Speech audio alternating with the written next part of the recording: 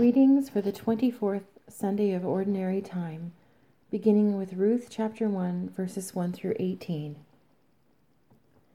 In the days when the judges ruled, there was a famine in the land. So a man from Bethlehem in Judah, together with his wife and 2 sons, went to live for a while in the country of Moab.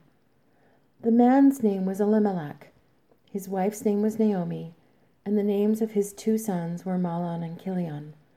They were Ephrathites from Bethlehem in Judah, and they went to Moab and lived there.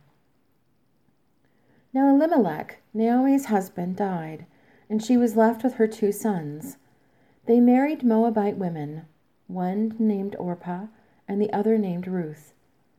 After they had lived there about 10 years, both Mahlon and Chilion also died, and Naomi was left without her 2 sons and her husband. When Naomi heard in Moab that the Lord had come to the aid of his people by providing food for them, she and her daughters-in-law prepared to return home from there. With her 2 daughters-in-law, she left the place where she had been living and set out on the road that would take them back to the land of Judah. Then Naomi said to her daughters-in-law, "Go back, each of you, to your mother's home. May the Lord show you kindness as you have shown kindness to your dead husbands and to me.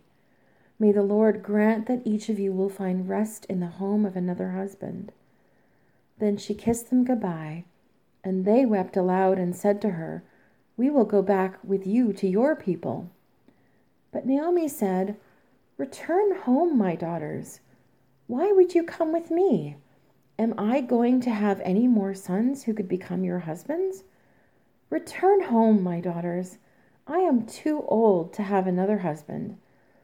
Even if I thought there was still hope for me, even if I had a husband tonight and then gave birth to sons, would you wait until they grew up? Would you remain unmarried for them? No, my daughters, it is more bitter for me than for you, because the Lord's hand has turned against me." At this they wept aloud again.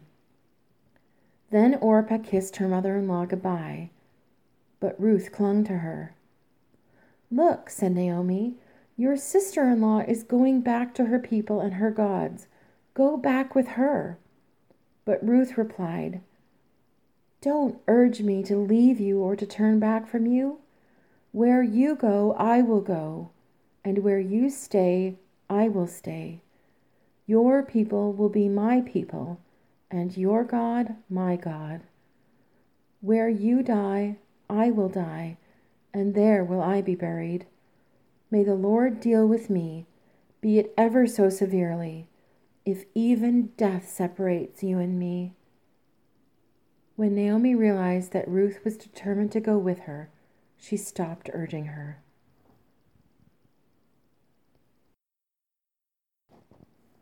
Psalm 146. Praise the Lord. Praise the Lord, my soul. I will praise the Lord all my life. I will sing praise to my God as long as I live. Do not put your trust in princes and human beings who cannot save. When their spirit departs, they return to the ground. On that very day, their plans come to nothing. Blessed are those whose help is the God of Jacob, whose hope is in the Lord their God. He is the maker of heaven and earth, the sea and everything in them. He remains faithful forever. He upholds the cause of the oppressed and gives food to the hungry. The Lord sets prisoners free. The Lord gives sight to the blind. The Lord lifts up those who are bowed down. The Lord loves the righteous. The Lord watches over the foreigner and sustains the fatherless and the widow, but he frustrates the ways of the wicked. The Lord reigns forever, your God, O Zion, for all generations. Praise the Lord. Hebrews 9, verses 11 through 14. But when Christ came as high priest of the good things that are now already here, He went through the greater and more perfect tabernacle that is not made with human hands, that is to say, is not a part of this creation. He did not enter by means of the blood of goats and calves, but he entered the most holy place once for all by his own blood, thus obtaining eternal redemption. The blood of goats and bulls and the ashes of a heifer sprinkled on those who are ceremonially unclean sanctify them so they are outwardly clean. How much more then will the blood of Christ, who through the eternal Spirit offered himself unblemished to God, cleanse our consciences from acts that lead to death, so that we may serve the living God. Mark 12, verses 28 through 34. One of the teachers of the law came and heard them debating.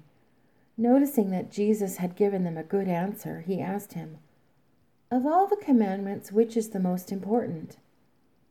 "The most important one," answered Jesus, "is this: Hear, O Israel, the Lord our God, the Lord is one. Love the Lord your God with all your heart, and with all your soul, and with all your mind, and with all your strength. The second is this: love your neighbor as yourself. There is no greater commandment than these." "Well said, teacher," the man replied. "You are right in saying that God is one and that there is no other but him. To love him with all your heart, with all your understanding, and with all your strength, and to love your neighbor as yourself is more important than all burnt offerings and sacrifices."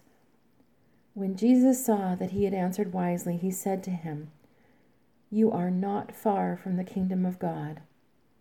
And from then on, no one dared ask him any more questions.